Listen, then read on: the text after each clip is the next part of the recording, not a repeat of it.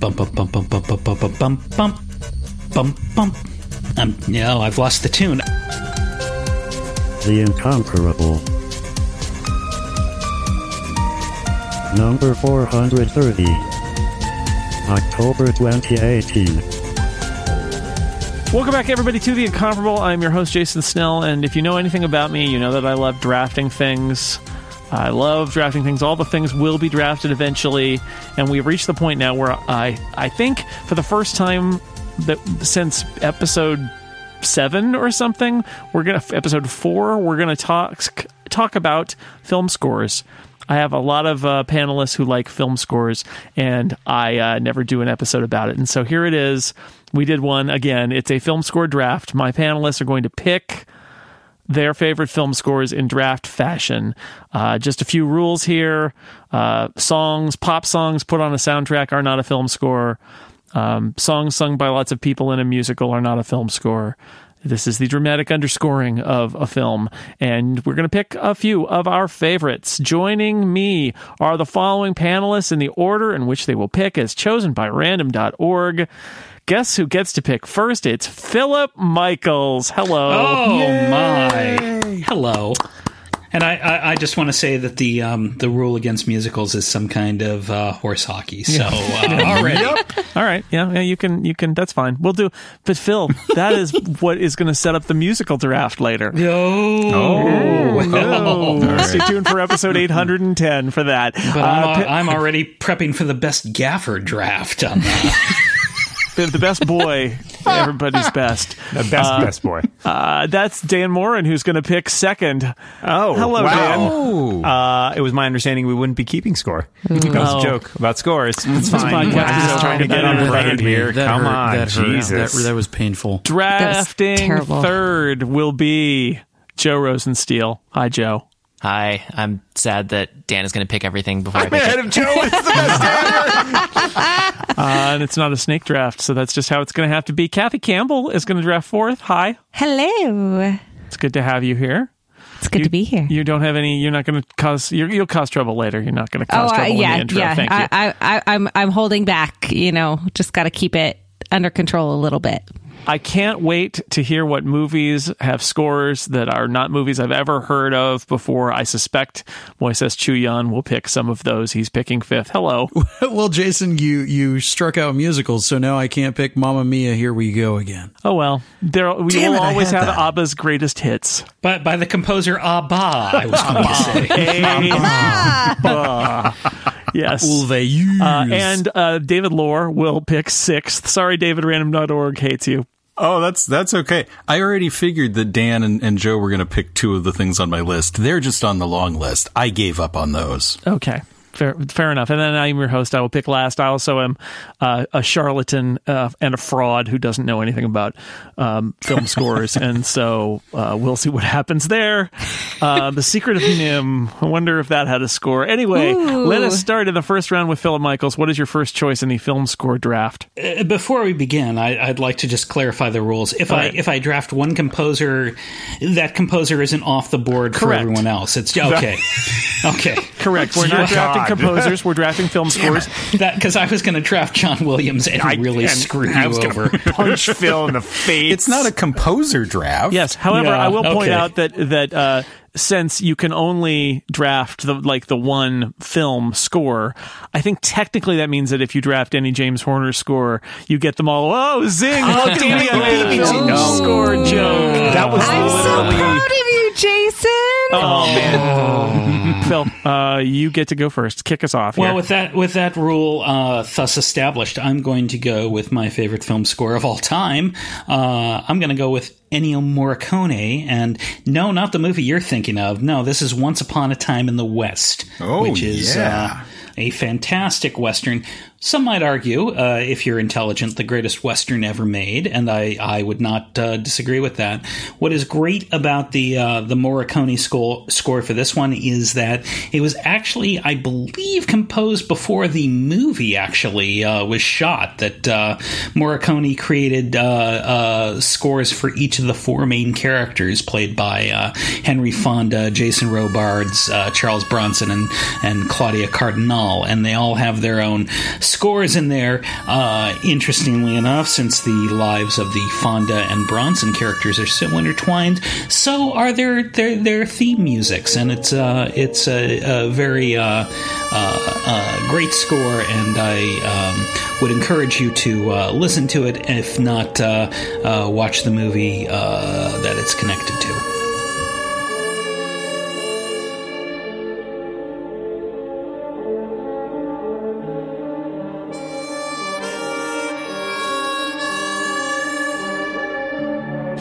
So this is a Sergio Leone Western. It is, yes, the Sergio Leone Western. It's about, I would say about 3 days long, and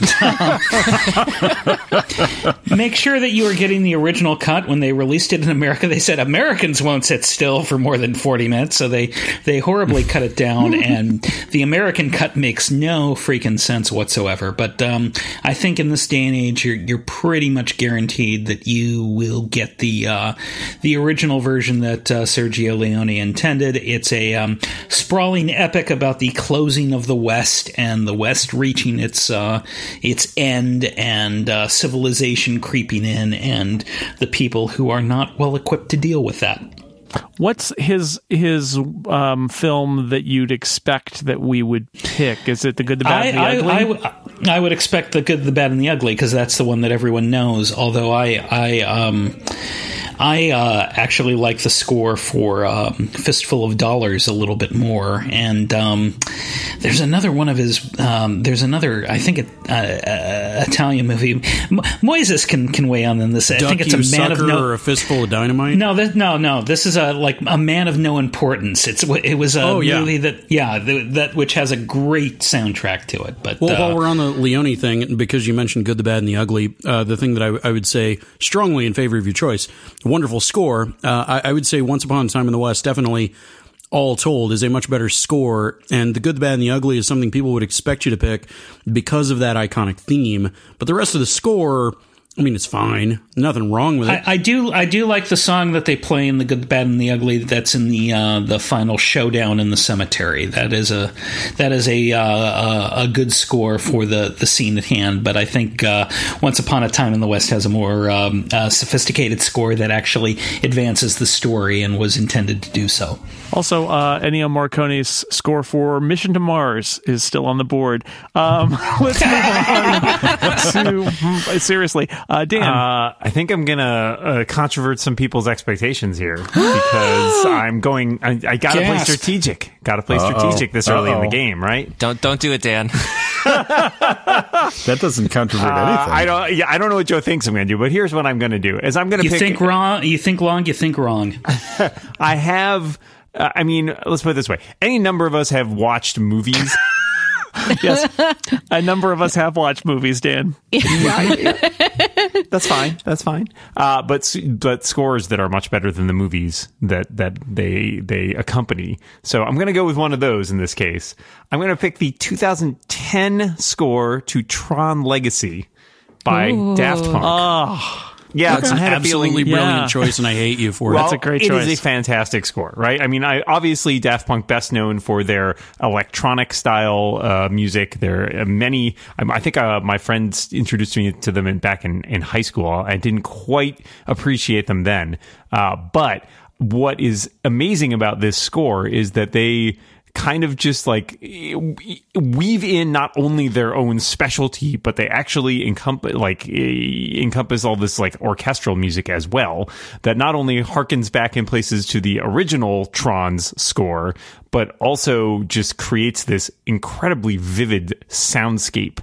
And it's not a great movie, but the music is fabulous. It's one of the best soundtracks of the last decade, easily, if not perhaps the best.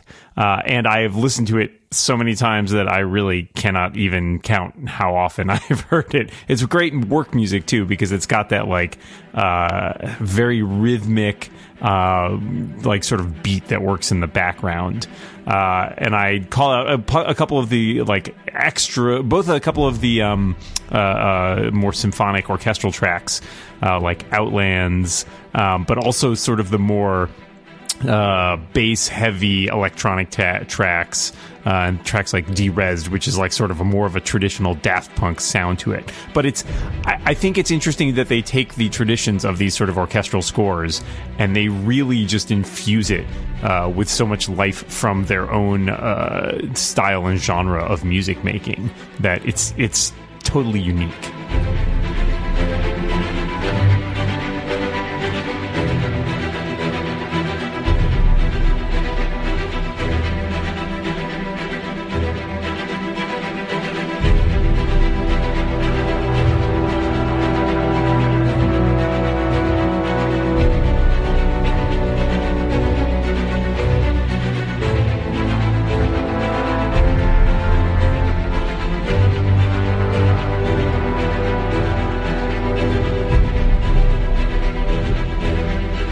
That's a great choice. I think that's a great soundtrack. I have been known to put that soundtrack on and listen to it because it is so good and so fascinating. I think the movie's okay. It's not great. It's all right. It's all right. It's good looking. It's a good good 3D looking and it was spectacular. But yeah, it's good looking. I think that's right. But and then I think if you muted the dialogue and just listened to it and watch it with just the music, I think that would be pretty good. Actually, maybe better.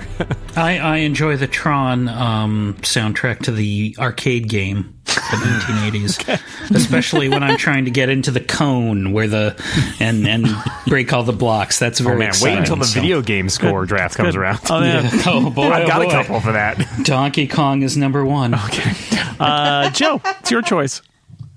I am relieved that Dan did not pick what I thought he was going to pick. Before we started, Dan said in the chat that he hopes that he wouldn't have to stab anybody with a violin bow. And that's because I'm picking Bernard Herrmann's score for Psycho, which I think makes the movie. It is an incredibly interesting score because it's one where all he's using is the strings to drive the whole entire thing. You get your little spooky stuff going. You get your dramatic tension going. There are entire scenes where the only reason why you have any tension at all is because of the music. You're looking at somebody driving a car, for example, and looking in her rearview mirror. Like that isn't super tense, but because of the score, you're drawn into it. So that's what I gotta go with for my first pick.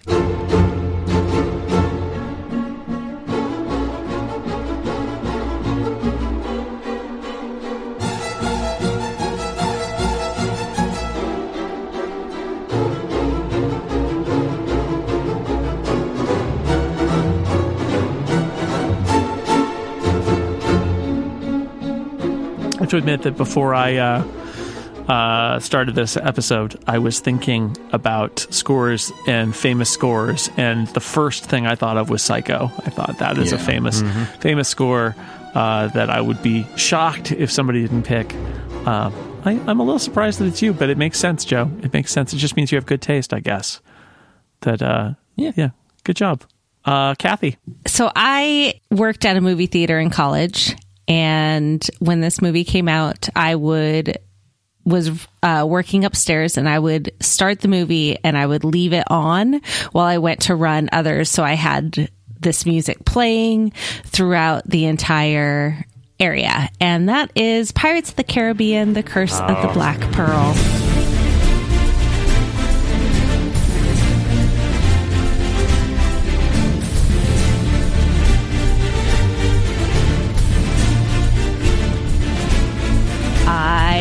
For a movie based off of a Disney ride, it managed to pull some music more than just yo-ho, yo-ho, and a bottle of rum. Right?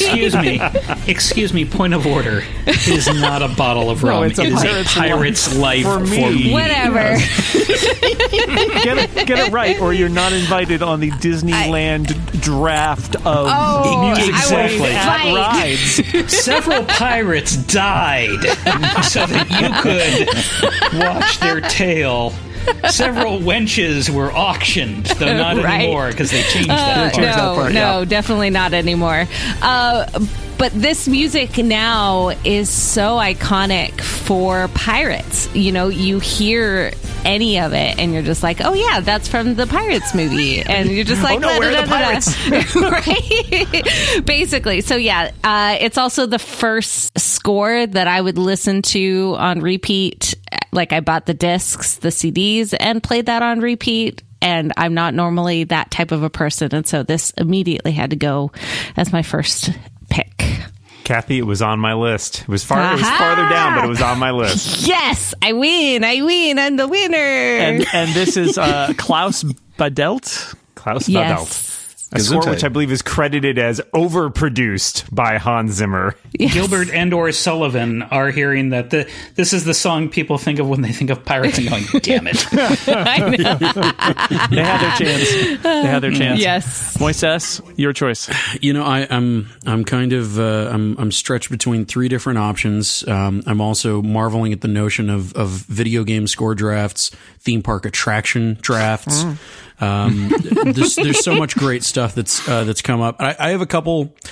I have a couple that I feel like nobody's going to pick, and so I'm going to go with one that I think is the one that everybody listening to this probably would have assumed that Dan would have gone to first, because we need to talk about it.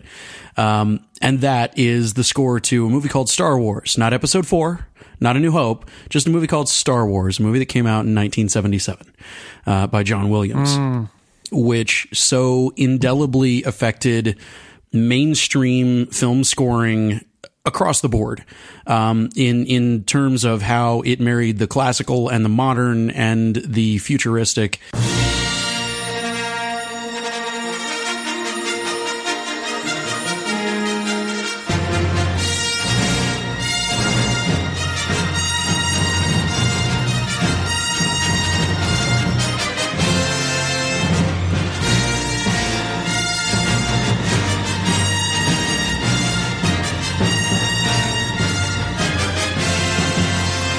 There are probably dissertations that are in their opening paragraphs better than I can probably encapsulate what a big deal this score is. But its effects have been resonant in films that have copycatted it since, in the films in that series that have come since, in ways that, you know, when you look at a score that perfect, it's a matter of, okay, well, now what do we do with this movie in that universe that has to sound and feel like that universe, but maybe a different flavor of that universe. That original Star Wars score it's beyond one of the greats. It is one that is so difficult to not think of when you're trying to do big, grand scope. You can see the influences of it all over the place, and I'll concede the rest of my time to Dan Morin. Well, I mean, it's not as though I don't have some of these scores on my list, and there are many others to choose from. Fortunately, it's the upshot. But yeah, I mean, obviously it's the single biggest, like, you know, sound score revolution probably in movie history, I would argue. I mean, the setting the stage for everything that came after that, the heavy use of the leitmotifs,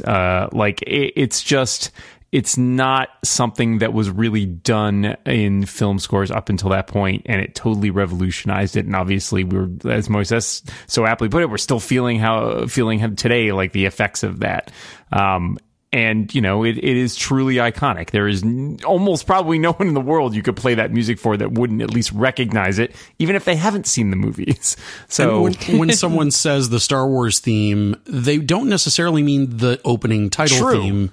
They could mean the Twin Suns theme. They could mean the Vader theme. You never know what somebody means when they say the Star Wars theme, because it really is a tapestry of themes. Right. Yeah. And weaving them together in such ways that, like, he kind of darts in and out of all these different themes and manages to evoke little thoughts and little things by just hints of melodies here and there. It's just it's masterful, obviously, and we could probably just have a John Williams draft. It's fine. I suspect more John Williams scores are going to go very soon, so it's fine. It was the first record that I bought that wasn't a Sesame Street record, and also the first record I bought that didn't have words, and it ended up being the first CD that my daughter wanted to get that didn't have words or lyrics or songs about friendship. Though honestly, Star Wars might have been improved if there were a song about friendship. I'm not going to criticize John Williams. All right, David, it's your pick. I'm honestly surprised this hasn't already been picked. And yes, I will continue the John Williams trend with something that is arguably almost as iconic, almost as recognizable, almost as universal. I got it loaded up in my slot. Yep. Now I'm going to have to copy and paste it into your slot. I know, because I thought it was going to be gone, but I have to pick Raiders of the Lost Ark. Damn it! I mean, it's not just that it's iconic. It was a coin flip for me, and I went, you know what? David's after me. He'll pick this. Yeah. I knew I wasn't going to get it, but then it came so close. It came so close, David. I thought it was going to be gone with Dan. You prove that there is nothing I can have that you cannot possess. Lore. Why did it have to be lore? No, it's so iconic, and it's, you know, in the way that he creates this sound for this future, this past, whatever Star Wars is. This takes the classic style of the serials. It takes the music of the era, and it sort of reconstitutes it and forms it into its own thing. And you hear that trumpet fanfare. I mean, all you need is bum, ba-da-dum, and you know who it is, right? You know what that, there's going to be a fedora, there's going to be a bullwhip, something's going to happen. Well, or you accidentally start humming the Superman theme. Well, that's true. Mm-hmm. When you pick John Williams, you get all of John Williams.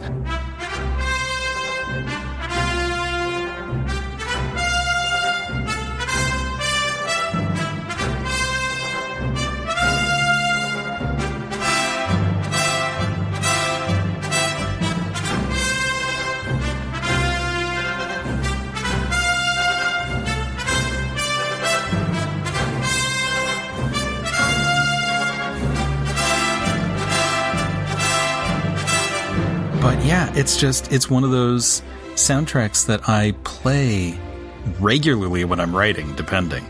And some you might be able to tell which radio theater episodes have that playing while I'm writing them, right? I love that theme. It's an earworm. It's an earworm the way some of the great TV themes are. Yeah, Dan, do you want to talk about the truck theme? The desert chase track. That is a fantastic track. It's very long, but it's perfectly punctuated in terms of illustrating. You can picture every single thing that is happening on screen while you listen to that. And given that it's a sequence that obviously doesn't really have any dialogue, the music has to do a lot of heavy weight in terms of carrying the action. Yeah.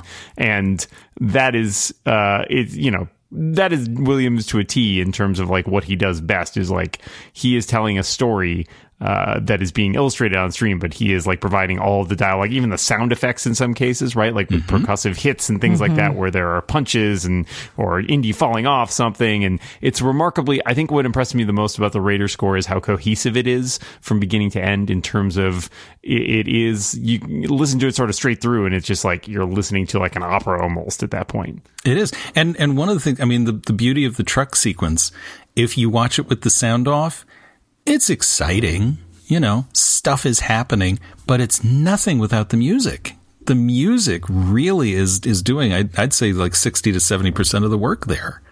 It's so good. Mm-hmm. It is. All right. We'll take that one down off the board, which I was going to pick. I have to go somewhere else. I'm going to go, I made the jokes about him, but I'm going to pick him because this is the other one. Because this is the other one. I have to pick the James Horner score for Star Trek II: The Wrath of Khan. Yes! I enjoy hearing it. I know it by heart. Yes. So when I hear other films that he's scored, especially The Rocketeer, honestly, I'm like, oh, yeah, Star Trek II is in there. Happens a lot because he does recycle sort of different motifs and things. But Star Trek II: The Wrath of Khan, I love that theme. I think one of the amazing things about it is that after Star Trek: The Motion Picture, which itself has a pretty spectacular score, by Jerry Goldsmith, that Star Trek II sounds completely different and yet still retains kind of a majesty. And it's got some amazing dramatic moments in my favorite space battle of probably any science fiction movie, which is Khan ambushing the Enterprise. And it's very dramatic, lots of loud clanging and things, and then a very cool down to a very tense moment.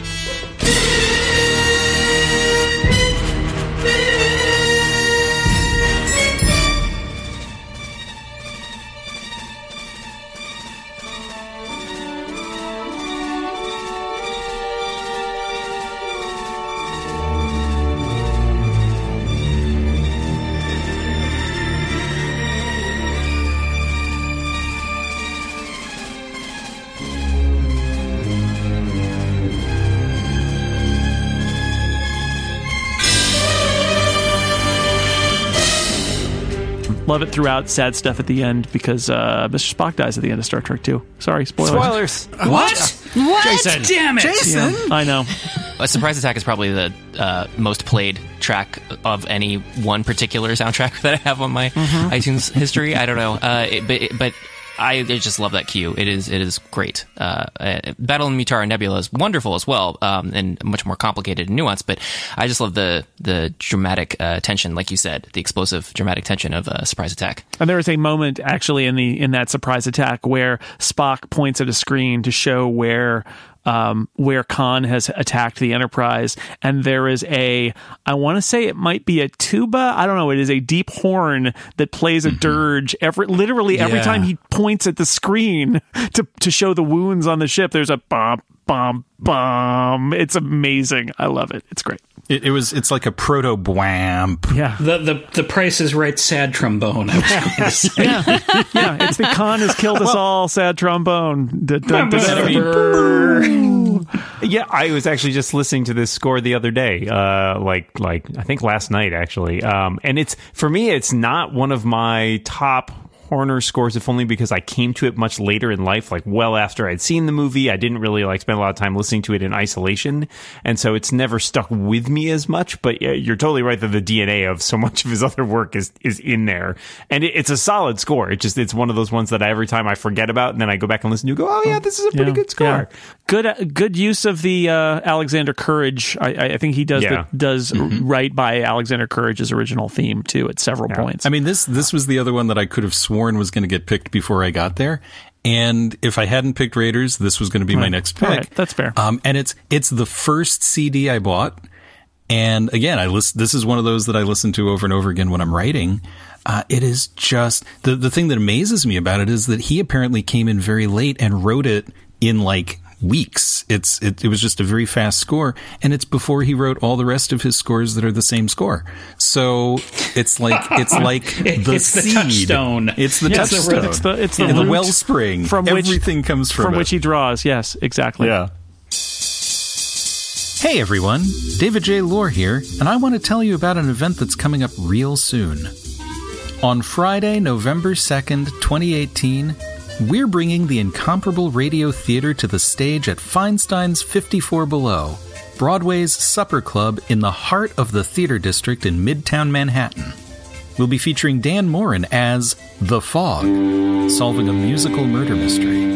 And of course, we'll have a word from our sponsor, Chock full of Coffee. Say it with me now, the coffee with the extra special secret ingredient, more coffee. Best of all, we even have an original score. Because when you're in New York, you gotta have some songs. So come, have a drink, have some food, see the show, come say hi. It's a great venue. It's a small venue. It's a restored speakeasy under what used to be Studio 54. It's really nice. For tickets, go to 54below.com and search for the Incomparable Radio Theater, or just follow the link in the show notes. If you want to save $5 off the cover charge, use the code SNELL5. That's right, SNELL5. That's either Jason's Maroon 5 cover band or an elite special ops team. Heck, it could be both. So, the Incomparable Radio Theater, Feinstein's 54 Below, Friday, November 2nd at 9:30 p.m. I hope we see you there. All right, we have completed one round. We will go around again now because that's just what happens. So, Phil, it's your choice again. Yeah, I'm going to go for this pick, kind of a one-hit wonder. Maybe someone you haven't heard of. His name is John Williams. What? And, I think someone may have talked about. Surely you mean William Johns? Yes. Arthur Johnny Williams. Yeah, Johnny Williams, the guitar player. Yep. Yes, noted French composer.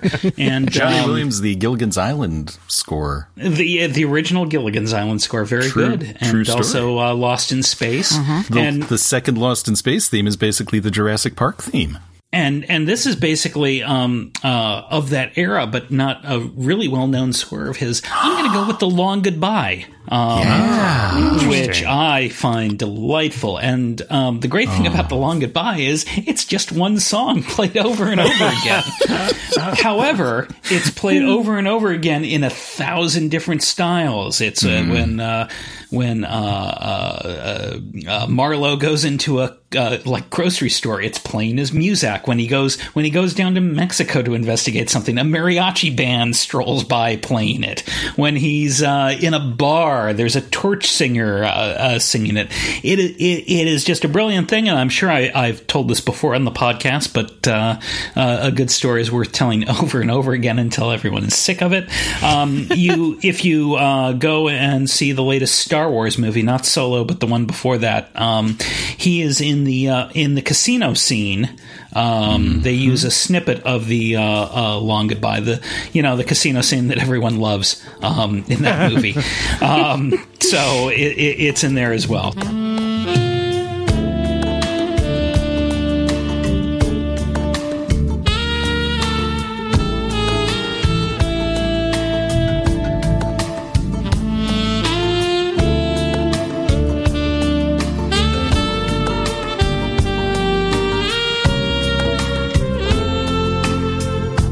It's a really good score. I know that Robert Altman is not everyone's cup of tea on this podcast, but it's my favorite Robert Altman movie, and a really good soundtrack by John Williams there. I laughed out loud in the casino scene in The Last Jedi, and people around me were like, what? Yeah. The music! Oh. And really not a soundtrack you would associate with John Williams, because it's not the big guy with a timpani and 1,000 strings. It's this little seedy 1950s torch song that they just reuse again and again. All right, John Williams. We're continuing now with the John Williams draft, I guess. Dan? Well, you called it. What? No, come on. Well, I mean, so the reason I didn't pick Star Wars as Moises did is because... Tell me, Dan Morin, your cunning plan. Is because I was going to pick the Empire Strikes Back soundtrack. So let's just discuss that for a moment. Okay. You monster.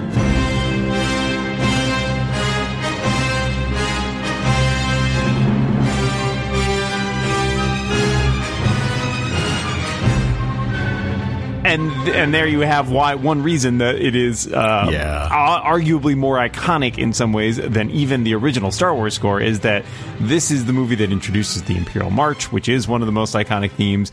It also introduces Yoda's theme. You've got beautiful work done in Cloud City. You've got the Battle of Hoth as a really quite long suite here.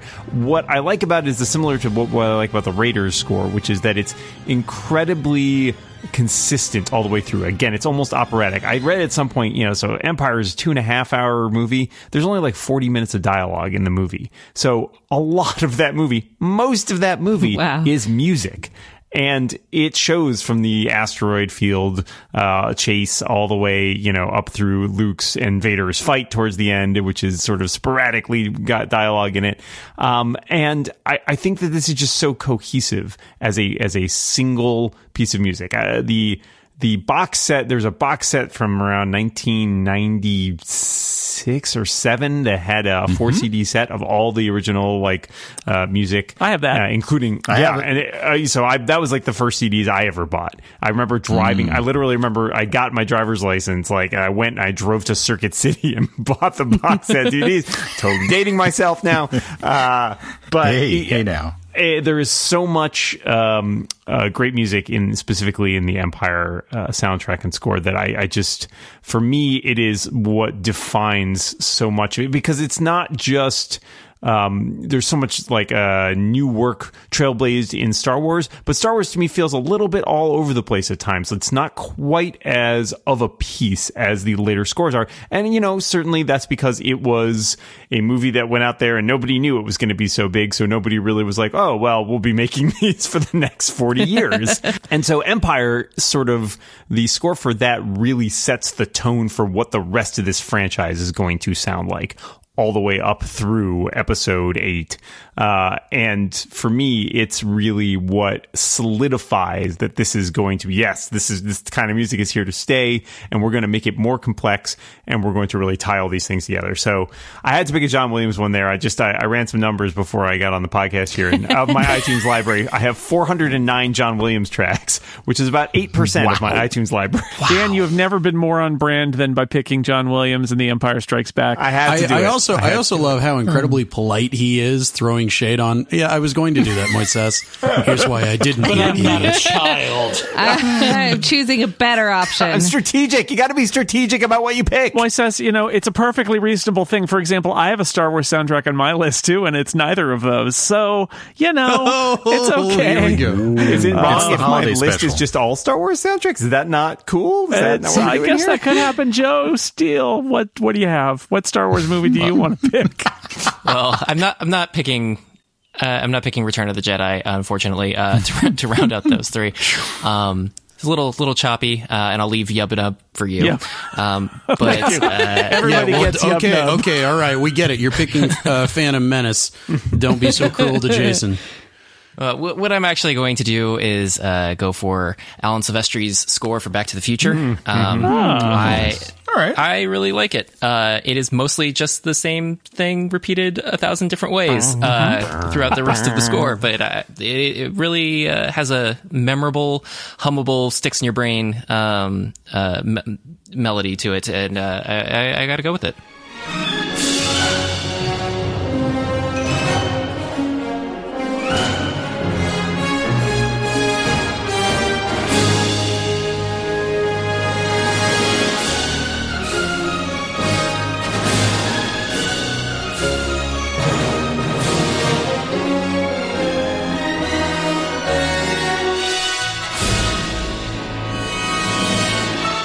It's a good score. I like it a lot. I will say I don't own the Back to the Future score, but I do own the Back to the Future 2 score, which is mostly just the Back to the Future score again. You're just all about second movies, aren't you?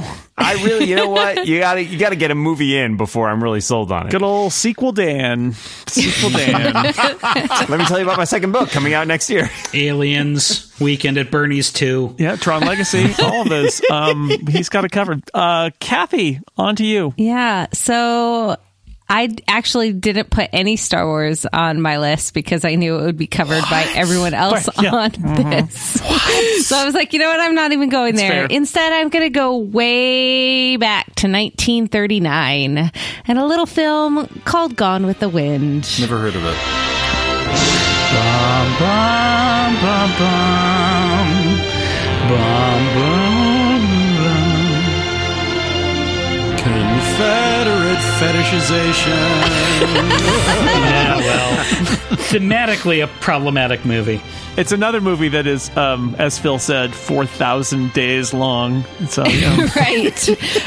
And apparently Max Steiner wrote 3 hours worth of music, jeez. And still was an hour short. of which 2 hours and 36 minutes were used in the film. But it just, iconic. Everyone knows it.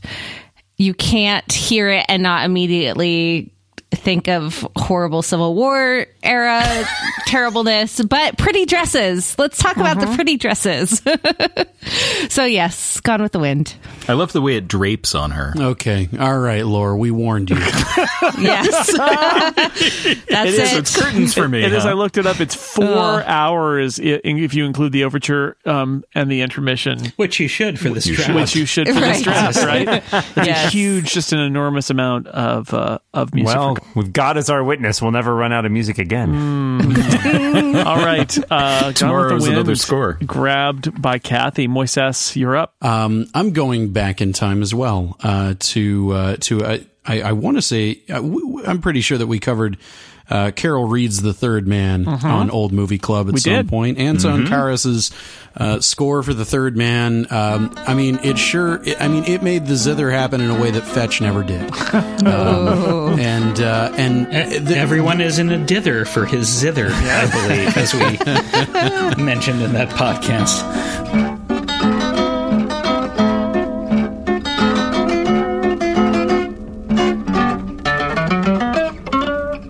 The thing the thing that I love about it is that for me it is the iconic understated score. It isn't doing a ton of different things all at once. There aren't a bunch of sweeping flourishes. I love me a sweeping flourish, don't get me wrong.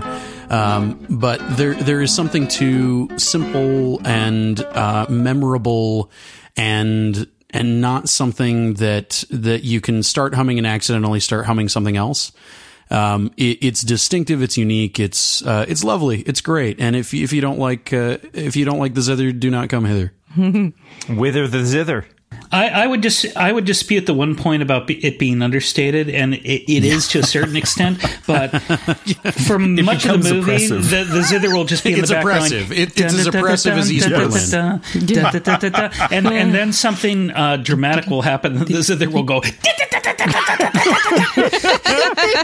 Okay, zither, we get it. We're paying attention to the movie. It is an incredibly indelible score, the third band. And like me, somewhat insufferable. Well, you're fine for a while, and then all of a sudden you're like, all right, we get it. We get it. David? Well, I'm kind of torn. I kind of want to pick a John Williams score, but I'll be good. I'll save that one. No, this is another one of these scores that I bought the CD after I saw the movie. Not a great movie. It's fine. It's a thriller. It's got Tom Cruise. I saw it in the theater. I was dragged to it. But the score is really nice. The original soundtrack album only has like a fraction of the score, but they released many years later, in I think 2015, they released a full version of the score that included the other album as part of it. It's Dave Grusin's score for The Firm. And it creates a really interesting energy for this thriller, right? It's this, fast-paced legal thriller. He's being chased, he's being hunted, and it's this really jazzy score.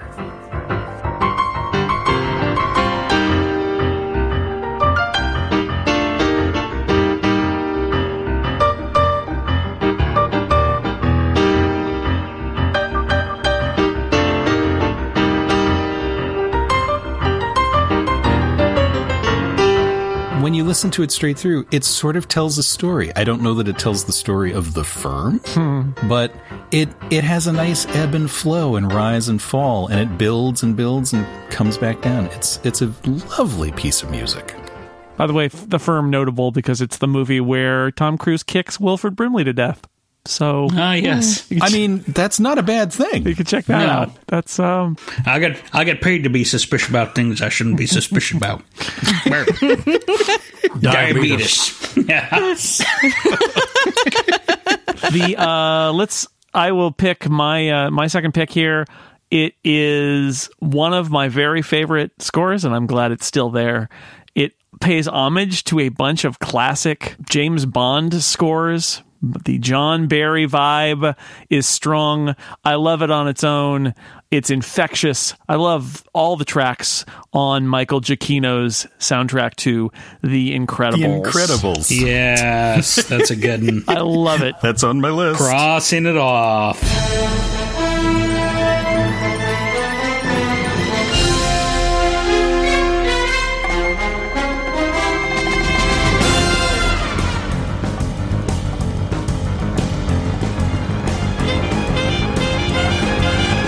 I like the main theme, but there which does replay at various points in various different styles. It's jazzy. It's very old James Bond in a way. It's got a lot of nice, almost kind of Mission Impossible notes at various quiet points. It's loud when it needs to be, over the top when it needs to be, and has a great personality to it that fits the kind of outsized personalities of the characters in the movies. So it is, that was a moment. Like, I loved the movie. It is my favorite Pixar movie, but the score is also like perhaps my favorite score. I think it's spectacular. It's my favorite Pixar score. It's the only Pixar score that I own. And I was torn between that and The Firm for my next choice. So, David. Yeah. I know. I left that for you. Thanks for picking Wilford Brimley. I went jazzy. No one else has ever said that ever. One of the aliens in Cocoon might have said it. Mrs. Brimley, presumably. But I would encourage listeners within the sound of my voice, because I think this is, it's still not behind the paywall, but Michael Giacchino? He was a guest on Gilbert Gottfried's podcast, and it is fantastic if you are a fan of musical scores, because he talks a lot about the history of scores and music that inspires him, and it's a really good interview. Hunt that down. I am extremely mixed on his scores in general. There are some that I like, but a lot of which I find kind of underwhelming. But having watched, there was a dissection of his score for Rogue One, which he wrote in like an incredibly short amount of time, because he was brought on later, and it's incredibly technically impressive. Like the stuff that he weaves in there, like he clearly knows what he's about, and he knows musical history and all of that. And I got a lot more respect for him as a composer after that. But yeah, a lot of his scores still don't quite do it for me. All right, let's move on back to the top of the lineup. Phil, what is your next choice? Well, I'm going to move this up to the higher on the list than original, because I want it to be around. Don't want it to get snapped away from me. But bump, bump, bump, bump, bump, bump, bump, bump, bump, bump. Bump, bump. No, I've lost the tune. Oh, is that the score, or or is that your like list moving sound effect? No, that's just Phil's intro. It's the Magnificent Seven theme is what I'm trying to do here. Bum bum bum bum bum bum bum bum bum bum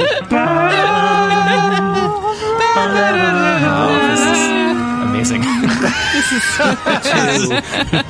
Joe, this is free. Yeah. This didn't cost you anything. It just goes out across the internet. We are the Magnificent Seven now. Okay. Do I have to be? Can I? You do. All right. There's nothing magnificent about it.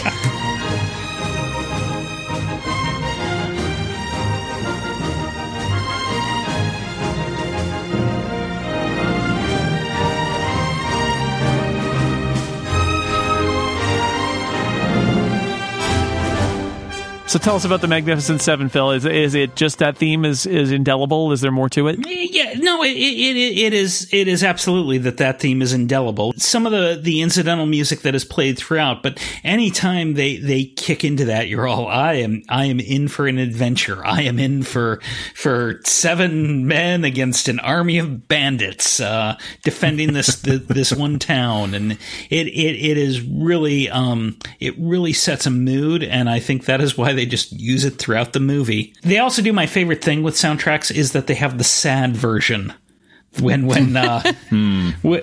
things are going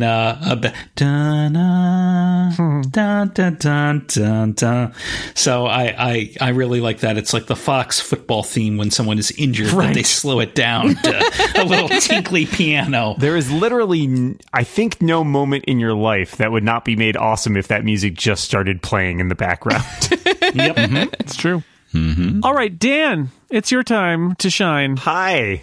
Man, so many things to possibly pick from. All right, so Jason, you already alluded to this score, and so I'm just going to pick it because I love it, and it is the score to The Rocketeer by James Horner. I think it has one of my favorite themes of all time in music, in like film musicdom. It's just is it the theme from Star Trek 2? It is the theme from Star Trek 2. It's the part where Khan attacks the Enterprise. Yeah, with a rocket pack. That's it's very cold in space, Rocketeer. I think it perfectly captures that era, that sort of the serials era, as we've mentioned before, the Raiders score. It's got this truly just heroic, majestic theme that really is huge and brassy and big, and it's like with the Magnificent Seven score, as Phil was alluding, they've got different arrangements of it that they kind of serve different parts in the movie.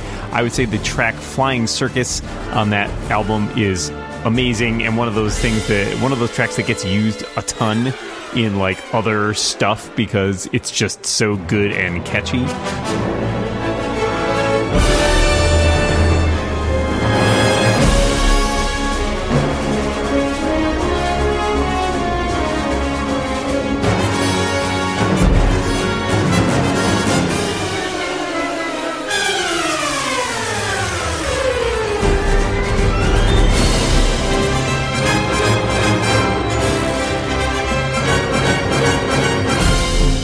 there's a lot of other good stuff in there as well. There are a couple lyrical pieces, but we're not allowed to include those.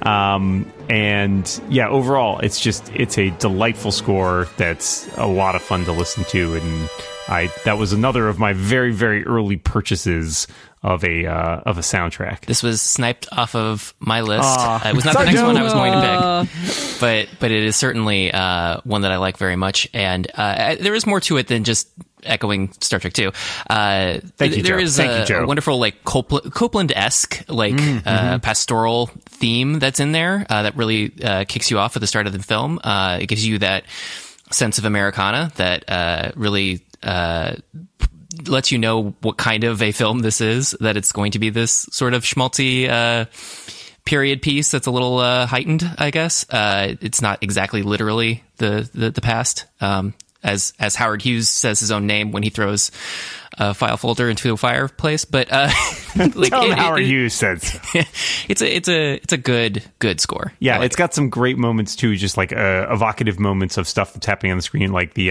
think of like the blimp rising behind the Zeppelin rising behind the Griffith Observatory, and like this very ominous music that swells as it comes into view there. Yeah, there's just a lot of great moments. I agree. It's a good score. Good score. That's why I picked it in the first round. Anyway, no, it's not. It is, the thing with Horner is that there are moments where you're like, wait a second, and then it moves on, and it's just like little references that you pick up. And anything where he's got that one move where he hits a whole bunch of piano keys. He uses Apollo 13. It's in Sneakers. It's in like half his stuff. Joe, it's your choice. All right, so I'm going to snipe a sequel from Dan, and I'm going to pick The Lord of the Rings: The Two Towers by Howard Shore. All right. Nicely done. I think that perhaps the scores that Howard Shore did for Lord of the Rings and some unfortunate follow-up sequel may have gone down in some people's estimation over the years because they were so overexposed at the time, and then 3 awful movies came out, and so people might not remember it as fondly as I think they should. The Two Towers is, I feel like, the high point in terms of overall score.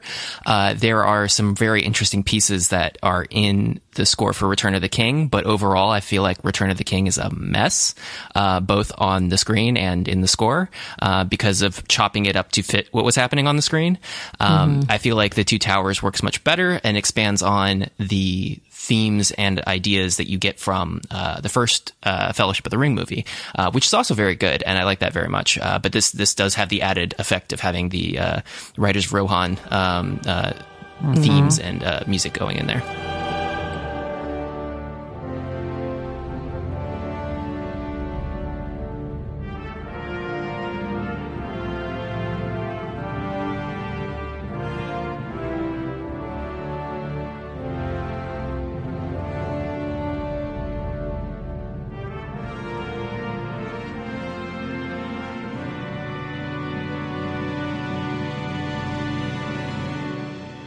I had this on my list. I had the Fellowship one, but which is still in play, but I think it's far enough down I won't get to it. But I will say I think it edges out Two Towers for me slightly, but the stuff at the end in Helm's Deep with Two Towers is fantastic.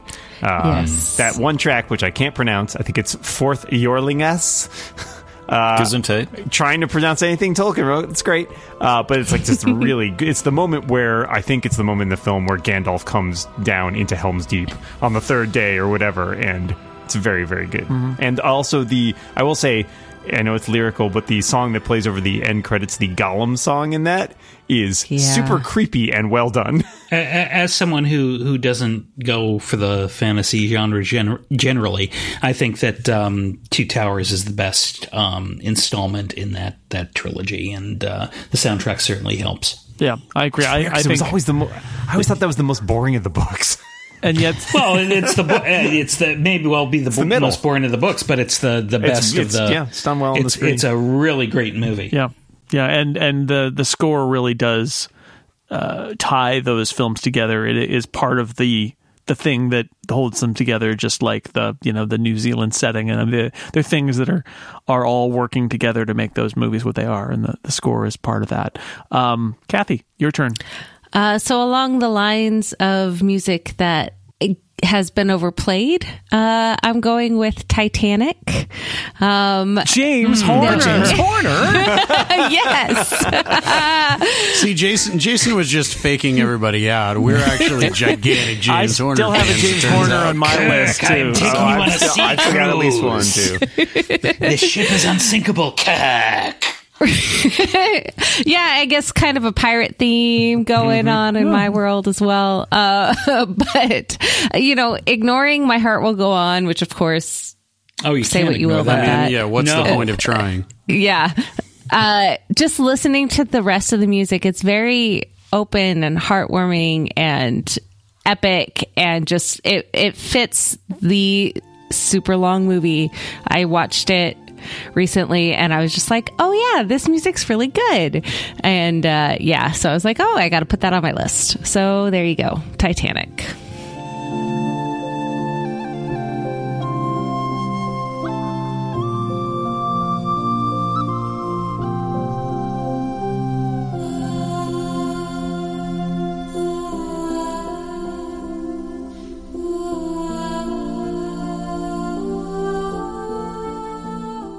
And My Heart Will Go On, although sung by Celine Dion, of course, therefore not eligible, is also a theme in the score and was composed by James Horner. So, it went to be an international pop hit as a theme taken out and turned into a pop hit with lyrics. So it's all a part of the whole of the majesty of Titanic. Apropos of nothing, when my wife and I were dating, which was about the time in the Titanic aftermath, we were in different parts of California, so we would drive to see each other.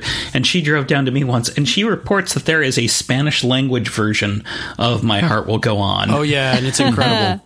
Yeah, and it's very good. And apparently it is interspersed with dialogue from the movie and the instrumental parts. That's a thing they do sometimes. It's really weird. It's all, this is a compelling music to play as I'm driving. So please seek that out and send me the MP3 file if you can find it. You described you and your wife dating in the aftermath of the Titanic, and I just thought you were dating in 1912. Strange. Anyway. It's true. Phil is very old. Iceberg, right ahead. William Howard Taft introduced us, and it was his greatest act as president.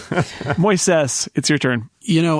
Coming off of David talking about how he likes writing to instrumental, non-verbal scores, I have come to put one recent movie into that rotation for myself. And that is Ramin Djawadi's score for Pacific Rim, minus the end credits song because it doesn't count because it's a song, with lyrics and stuff. The rest of it's great. The end credits song is, an end credits song. It's fun. It's propulsive. It's electronic. It's it is in the way that many scores of its type aren't very good. It is very good. That's probably the best way that I have to describe it. It's a good workout song. Makes you feel like you're punching through giant monsters, punching a punching bag or something like that. I don't know. It's just good. I don't have a terribly academic reason for drafting it. It's just good.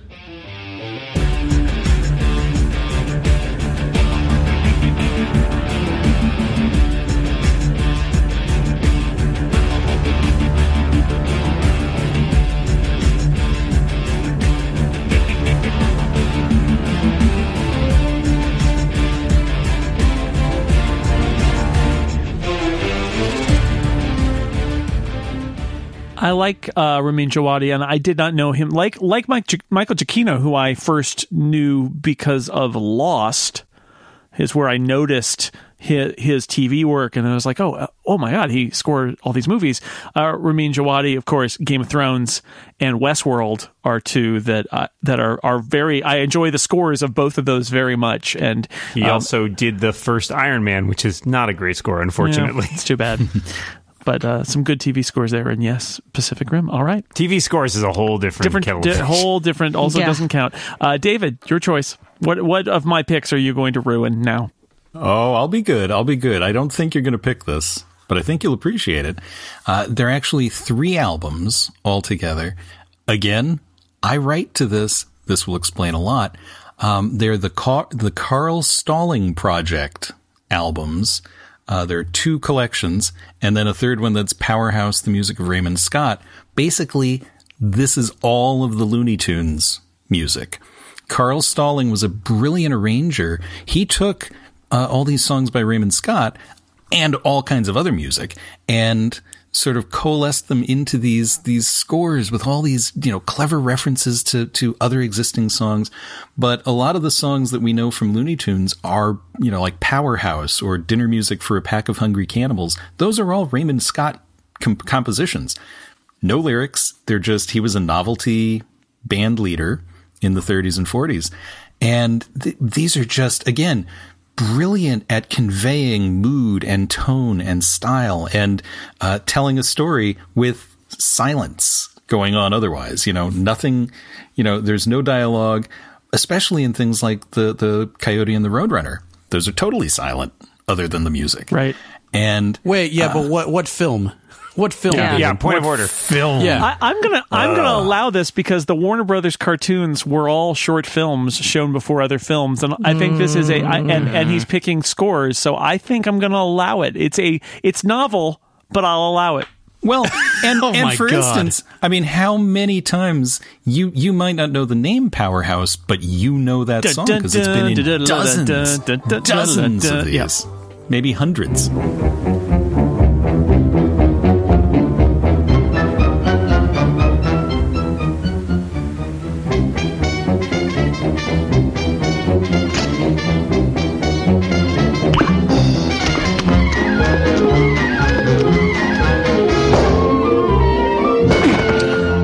We also would have accepted Daffy Duck's movie Fantastic Island from 1983. Or Daffy Duck's Quackbusters. Yes. The Looney Bugs Bunny Roadrunner movie. Mm-hmm. I will allow it. I am so it's my choice now, and we're nearing the end. Well, maybe we have time for one lightning round before we bring out Your Dead.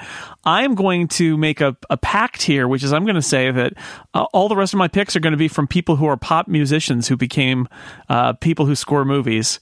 That gives me many to choose from. I'm going to choose Stuart Copeland. You're on the clock. I have a guess. I have a guess where you're going, but go. Well, I have several here sitting here, but I am going with this pick.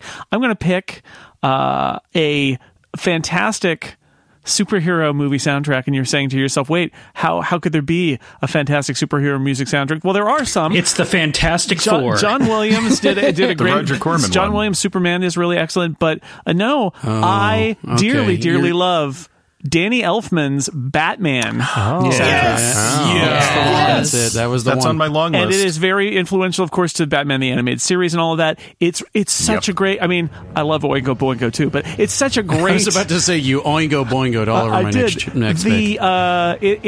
It's really good. It's dark and appropriate for that movie. It is one of the best things about that movie. And rewatching it, some of the movie hasn't aged well, but those have. And it's funny because also there's a great soundtrack with Prince songs that you can listen to. They released both. I remember buying the Danny Elfman cassette of the score of Batman because I liked it so much, and I still do. It's really good. And yeah.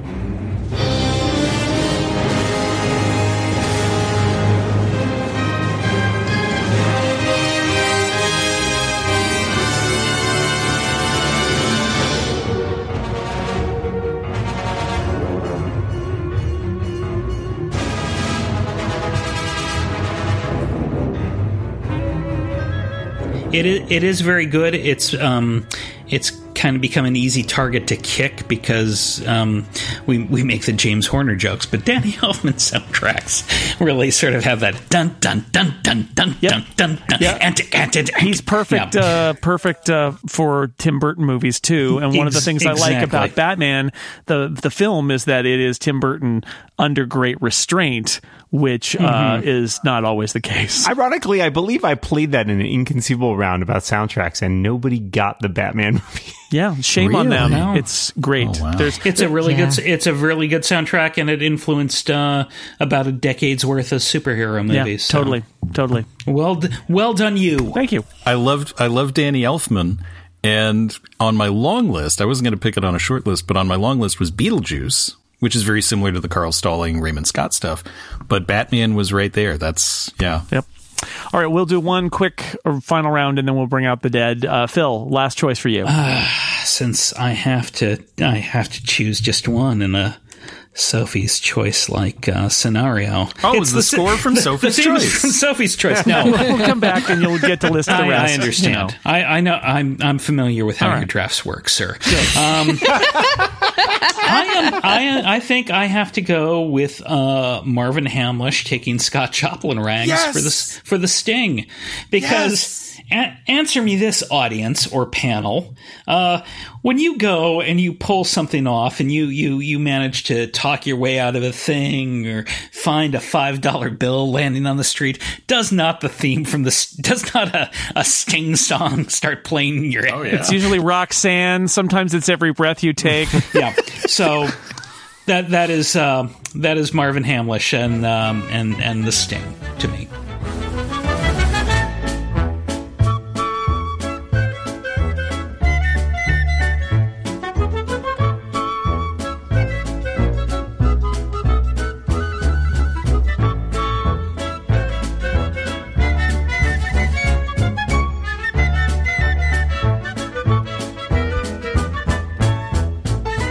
He's using Scott Joplin's ragtime stuff as the basis for it. Yes, and also perfectly suited to the movie, even though Scott Joplin's stuff was about 20 years ahead of when the movie is actually set. But, yeah, I was just going to say, the music is not at all from the era, and yet it's perfect. Perfect. Exactly. It's perfect. Yeah, that might be one of the most perfect film scores. Mm-hmm. And that's why Phil picked it. No, I agree. That's a great one. Although one warning, if you buy the CD, one of the tracks on there is the music that the merry-go-round plays. That Gandalf, Harry Gandalf, is in charge of fixing, and that Harry is Gondorf, excuse me. And but I would totally watch Harry Gandalf. You shall not ride the horses. Yes, and there's one Sting to rule them all. But 3 minutes of merry-go-round music on a CD. Dan, it's your choice. I'm going to pick one that nobody else was going to pick, but I really like it. It's one of my most listened to soundtracks of the last few years, and that is Joe Kramer's score to Mission Impossible Rogue Nation. I've listened to all of the Mission Impossible scores, and that one is hands down the best. He does the best job of capturing the theme. He uses a lot of the incidental music from the original TV series. I like it way better than Giacchino's score for Ghost Protocol, way better than the travesty of a score that was Fallout. Its score in that is so bad. We're not even going to talk about Mission Impossible 2. And actually, Danny Elfman did the score for the original Mission Impossible, which is not bad. I would rank that pretty close to the top. But the Joe Kramer score is fantastic. It's really gets you in that mood. Like Phil's, feeling like you got away with something. Anytime you want to feel like you are a badass on a special mission, the Rogue Nation score is your perfect friend there, and I highly recommend it. It's delightful.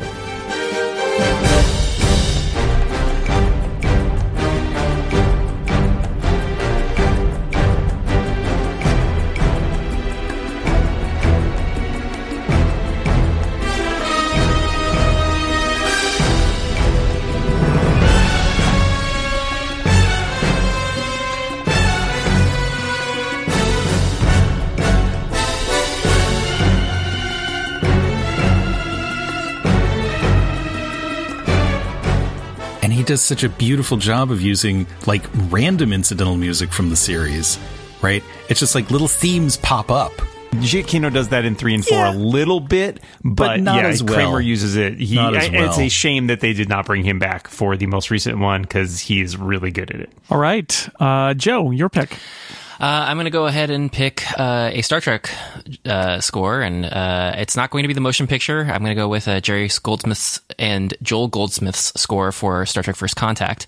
All right. They were on a compressed schedule, so they had to work together. Nice. And I don't think this would be the one Jerry Goldsmith would pick as his favorite, but I like it more than I think the others. There's some really saccharine stuff in the motion picture that I don't love, and there is a lot of generic action stuff that sounds like Total Recall in the Insurrection score, so this edges it out.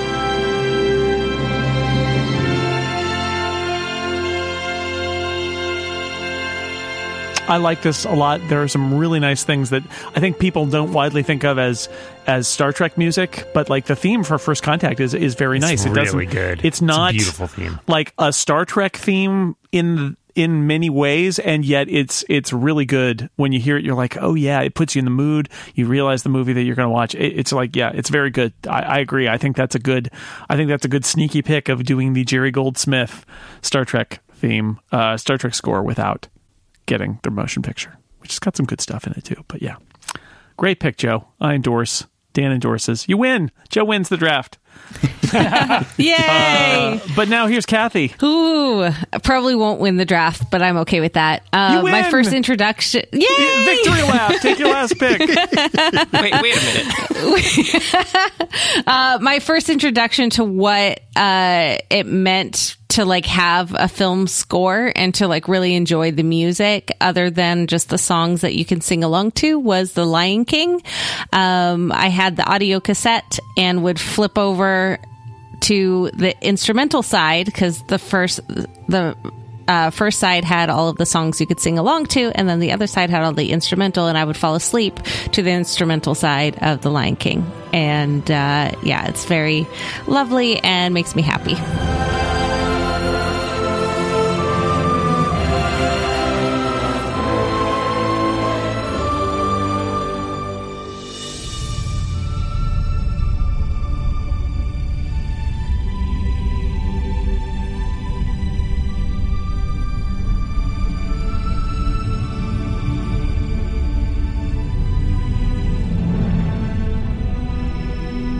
I'll allow it.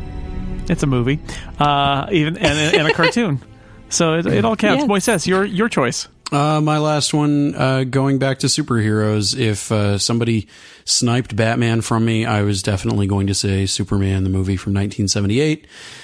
It's just it laid the groundwork for superhero scores. It set the standard to where, you know, thankfully with Batman 89, we got a really great score from Danny Elfman.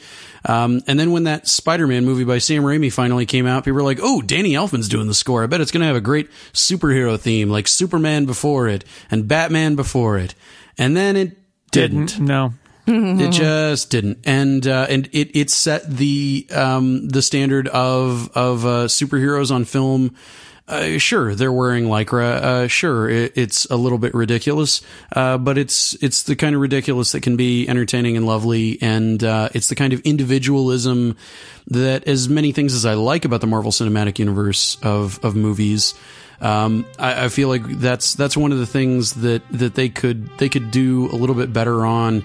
Is solid thematic scoring for these characters who are distinct and different and interesting.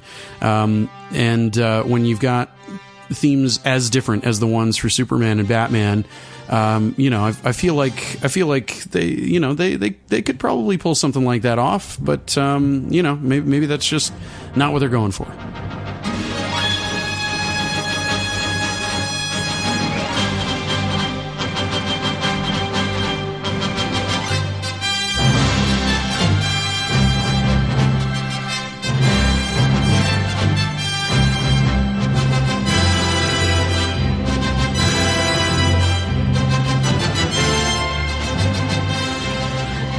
The downside to that pick is the apparently that whole da na na na na that has lyrics, which Margot Kidder actually like reads in the movie. The whole "Can you read my mind?" that whole bit that is a serious demerit.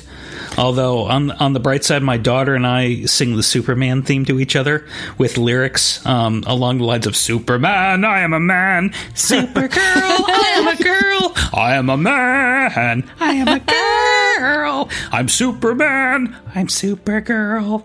And that is a thing we do. So pros and cons of lyrics and songs in the Superman. Exactly. I think it's a double-edged sword, Jason. What I always feel like is that between Raiders of the Lost Ark and the Star Wars themes, John Williams' Superman theme gets lost a little bit or forgotten, or if you try to do the Raiders theme, you may end up find yourself singing the Superman theme or vice versa because they're similar, but the Superman stuff is great. It is great. That is a movie that, you know, it is of its era, but it is it's great.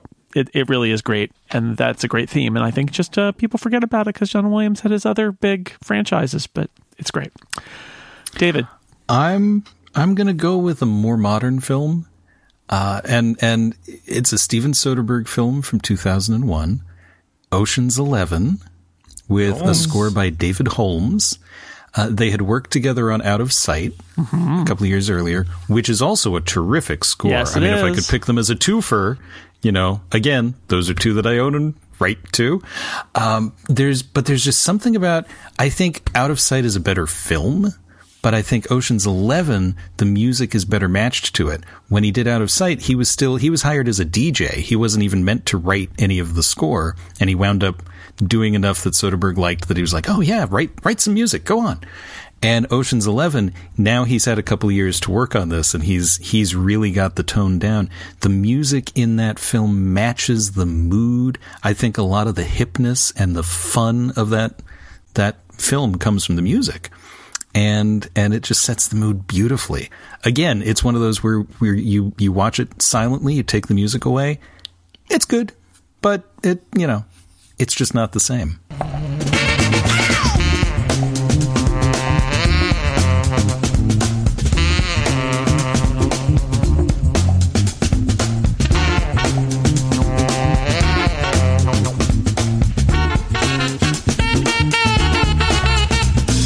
I think that's one where the music works better in the movie than it does necessarily on its own, but it's a good combo. And I will say, I just recently listened to the Ocean's 8 score, which is actually pretty good. It's pretty good. I liked it a lot. It's got it. Yeah. It definitely takes its cues from it follows thematically the whole Ocean's 11 thing, but yet does its own thing at the same time, which is nice. All right, very nice. And I'm going to wrap it up with a soundtrack from one of my favorite musical artists who has occasionally scored films, but very rarely.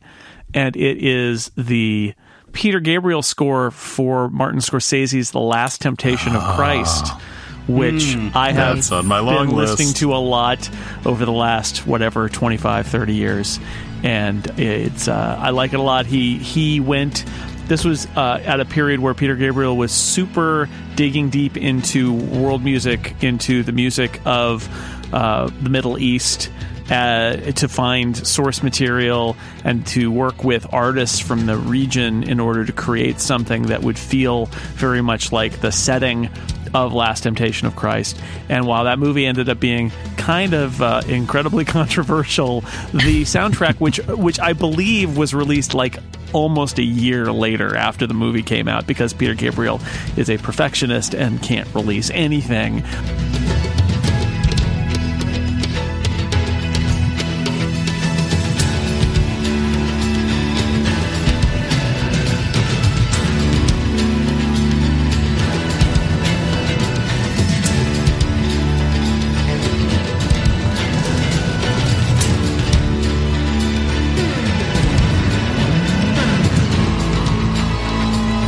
It is a great album. There's some really remarkable songs on it. It's one of those, including some songs that I really, wish they had lyrics, because they would be among my very favorite Peter Gabriel songs. But it's a movie soundtrack. They don't. They are part of the score, and it really works. I like it a lot. It's got a lot of different textures to it. It is a beautiful instrumental album that works in the context of the film. I would say it's not my favorite film. It's fine.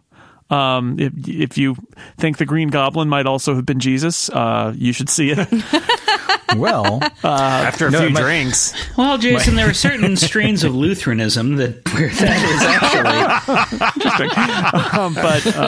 actually. Church would have been so much better as a kid. We don't believe that Green Goblin was the son of God, but we do think that he was a man who had some interesting things to say. However, the Hobgoblin is more of yes, that's right. That's the Apocrypha. Yeah. It's time to bring out your dead. Phil, what didn't you pick that you should have picked? Okay. I'll try and make this very quick. The soundtrack from my favorite movie, Miller's Crossing by Carter Burrell. I had Jerry Goldsmith from Patton. Everyone loves that. While we're doing stirring movies of that era, Maurice, is it Jarre? Jerry? Maurice Jarre. Jarre? Yeah. Old Mo Jerry with his Lawrence of Arabia soundtrack. I think it was, we mentioned Bernard Herrmann earlier. You could either go North by Northwest or Taxi Driver. You can't go wrong. Vangelis with Blade Runner and Chariots of Fire. Come on, man. Yeah. And I was very tempted to, since I started with Ennio Morricone, to end with another Ennio Morricone. No, not the one you're thinking of. The Mission is one of his. That is a good soundtrack. It is very good. Very best works. So that's my list. Dan? Things that got sniped, the Pirates of the Caribbean and Raiders for me. I also had Lawrence of Arabia, which is a great score. I had Fellowship of the Ring. I had James Horner's Sneakers score, which I actually think is really interesting because it's got a Branford Marsalis on it. It's a very different sound than a lot of his other stuff. James Newton Howard's Lady in the Water score is really good. I had Star Trek The Motion Picture, which I like a lot more than Joe does, apparently. A couple more John Williams, Last Crusade, Amistad, and a movie I haven't seen, but I really love the score, Warhorse. Really good score. Thomas Newman's Road to Perdition score, which is really nice. Oh, yeah. Christoph Beck's Ant-Man score might be one of the best scores in the Marvel Universe, and I know that's a low bar, but it's a fun score. James Horner's Apollo 13, and then a couple guilty pleasures, Dragonheart by Randy Edelman and The Rock by Hans Zimmer. And I want to throw this out here. I know this is kind of breaking the rules briefly, but I feel it necessary to acknowledge all of the scores. I think pretty much 100% of the scores we've drafted have been written by men. This is unfortunate. There is really not enough opportunity for female composers out there. And I know there are some, I think Rachel Portman is one of the better known of them. Yeah. But I would actually love if our listeners, if anybody has good suggestions for scores written by women, please let us know. I would definitely like to listen to a few, but I will call it two female composers who I did not pick because they didn't have movie scores that I loved, but Yoko Kanno, the Japanese composer, who did anime series like Cowboy Bebop and Macross Plus, is a phenomenal composer, and Shirley Walker, who did the music for Batman the Animated Series, and the score for The Mask of the Phantasm, which we discussed at one point. So that is a movie, and I just listened to that score. It was actually pretty great, as you might expect. But I will throw them out there as two female composers that I really like. So more suggestions, please send them our way. Great. Joe? I am going to list Jerry Goldsmith's score for Total Recall. It's weird, super weird. The Starship Troopers by Basil Porduris, The Omen by Jerry Goldsmith, Predator by Alan Silvestri, Star Trek VI, The Undiscovered Country by Cliff Eidelman, which I feel like is not given its due very often. So good. Yeah, it's a very Star Trek-y score without sounding like other Star Trek scores. There is Little Mermaid by Alan Menken and Enchanted by Alan Menken, which I took off of my list because of somebody's rules that they had at the beginning, but the actual scoring that is in there is very good by Alan Menken. You can listen to any of the dramatic underscoring that he's doing, and it's always good. All right. Yeah, the rule makers are jerks. Kathy, your choices. They are, but I'm glad they allowed me to put The Lion King in there, so I'll give them forgiveness. Chocolat by Rachel Portman was on my list, so there's one lady, which is just a beautiful soundtrack or score, whatever you officially want to call it. Don't beat me up. Jurassic Park, Lawrence of Arabia was also on mine. Oh Brother, Where Art Thou? But I was gonna have to fight with the vocalizations versus instrumental. Didn't want to do that. Catch Me If You Can, and all of Harry Potter. I couldn't pick one, so. All right. John Williams. Yeah, he's everywhere. Moises. Only some of those are John Williams, though. Your choice. Some that have already been mentioned. Star Trek VI, Lawrence of Arabia. I did have Shirley Walker on there for Batman Mask of the Phantasm, as kind of partial credit for a lot of the stuff that's in the Batman animated series. People kind of conflate with what's in Danny Elfman's great, wonderful score for Batman the movie. But it's stuff that she created, and it kind of gets lost in the world of branding and crossovers and that sort of thing. I have a John Williams laundry list of sorts. Some of the stuff that's more off the beaten path that I don't think he gets recognized for. AI, artificial intelligence, both the score and the movie, much, much better than I think a lot of people gave either credit for. Jurassic Park, Schindler's List, especially. Schindler's List, just absolutely. That I don't know if the Blu-ray has a score only track on it. That's one of my favorite features on physical media discs at this point. Are score only track options. I sorted other things written in scrawl that I can't read at this point, but the one that absolutely nobody else mentioned that as it's Halloween time comes to mind is Wojciech Kilar's score for Bram Stoker's Dracula, or as I call it, Francis Ford Coppola's Bram Stoker's Dracula, because two possessives is just way funnier. People like to go, but his hair was like a butt. Okay, great. Fine, but the movie itself is really wonderful, and the atmosphere lent to it by that score is it is an indelible part of that movie, just as much as those outstanding, amazing costumes and the production design in general. All right, David. I've got, I won't even repeat any of the ones I already crossed off, but Anatomy of a Murder by Duke Ellington. Oh, yes. Might be his only film score, I think. And on that note, Tune In Tomorrow by Wynton Marsalis. Again, not a great film. It's an American adaptation of Aunt Julia and the Scriptwriter from Brazil, which is far better. But it's I thought you were telling score. people what was coming up on the live feed. Yeah. Right. No, it's called Tune In Tomorrow. It doesn't make much sense. It doesn't connect to anything, but it's a great score. Unfaithfully Yours, the 1984 remake, which, again, not a great film, but a really wonderful score. Wonderful score. Wow. Okay. Right? Sure. Yeah. No. Yeah, Sure. Why guess. not? An American in Paris, not the songs, just the orchestral parts. Thank you. The Concerto in F sequence, I love. And it's also, I think the Perry Mason theme is stolen from the middle of the Concerto in F. Go figure. Beetlejuice, which I did mention before. 1941 by John Williams, which, hate the film. That march is a great march. Go seek it out. Yeah, that's a really good march. And it's actually how I taught the children about leitmotifs, was just listen to this. Let's go through this piece. And it was the 1941 march. The Red Shoes, which is a film about ballet. It's an amazing film, and it's gorgeous for its era. Can't believe I forgot about that. I have a whole Powell and Pressburger side of a note card that I just realized I read nothing from. Well, yeah, I mean, you could do Black Narcissus too. Colonel Blimp. Oh God, yeah. Basil Stairway to Heaven, Polidorus' aka score. Matter of Life and Death. Right. Basil Polidorus' score from The Hunt for Red October. That's good. It's too which short is on the very album. Haunting. Needs a longer Yeah, it version. is. It really is. Half an hour.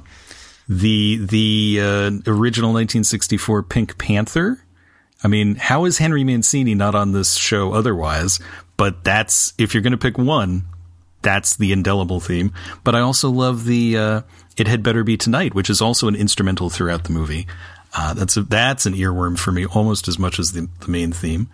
Max Steiner's score for Casablanca, which he included as time goes by under protest, but man, he did wonders with it. And the score from Backdraft, which is a film I have never seen, but that is all the music from the Japanese Iron Chef is from Backdraft. Yes. And it's amazing. Hans Zimmer. So I guess it counts as a TV score as a result.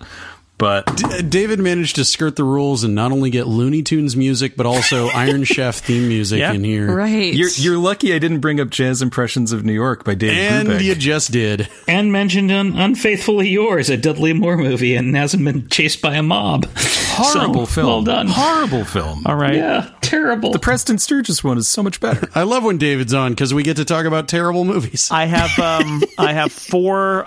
Many of them have been mentioned. So my Star Wars pick was going to be Star Wars Episode 1, actually, because It is a good score. It's a really good score for a not good movie. The Unfaithfully Yours of Star Wars movies, really. Well, Jason, just a point of information. Everybody should remember that score. The CD was out before the movie was, and so we were listening to that score going, man, if this is what it sounds like, my God. Qui-Gon's funeral, yeah, exactly right. Right. Oh, man. Dan mentioned Apollo 13, James Horner. It's really good. I like that a lot. It is that's a really good. I think. Yep, it's got that in it too. But How did I not mention the right stuff? Oh yeah, sure. God. Oh yeah. Oh, well, there it is. The right stuff. Okay. It's Well, now you on did. your list. Terrible astronauts. movie. Speaking of astronauts, I really do like Michael Giacchino's score for the original J.J. Abrams Star Trek film. I think it's very, very good. Great theme. That Great theme. The rest of final, it's only the end okay. credits, when it starts soaring, it almost lifted me out of my seat in the theater that night. I get Dan's criticism. I don't agree with it. I like the whole thing, but it does lean very heavily on the one theme. But I think it's very good. Really good theme. I'll give you that. It's a really great theme. My other oddball pop musician score that I'm going to mention is Mark Mothersbaugh's score for Rushmore. That's what I thought. Yes. Yeah. Yes. Yeah, well that's done. a good one. I thought you were going to go with Toto's Dune. Well, Oh, God. also receiving votes, Toto's Dune. No. But Mothersbaugh is a quirky composer, and Rushmore is a super quirky movie, and they go together because it's super strange, and I enjoy that combination. His Ragnarok score, Thor Ragnarok score is really good too. It's pretty good. It's pretty good. And I just score- want to point out, we've mentioned every John Williams movie, but none of us idiots mentioned Jaws.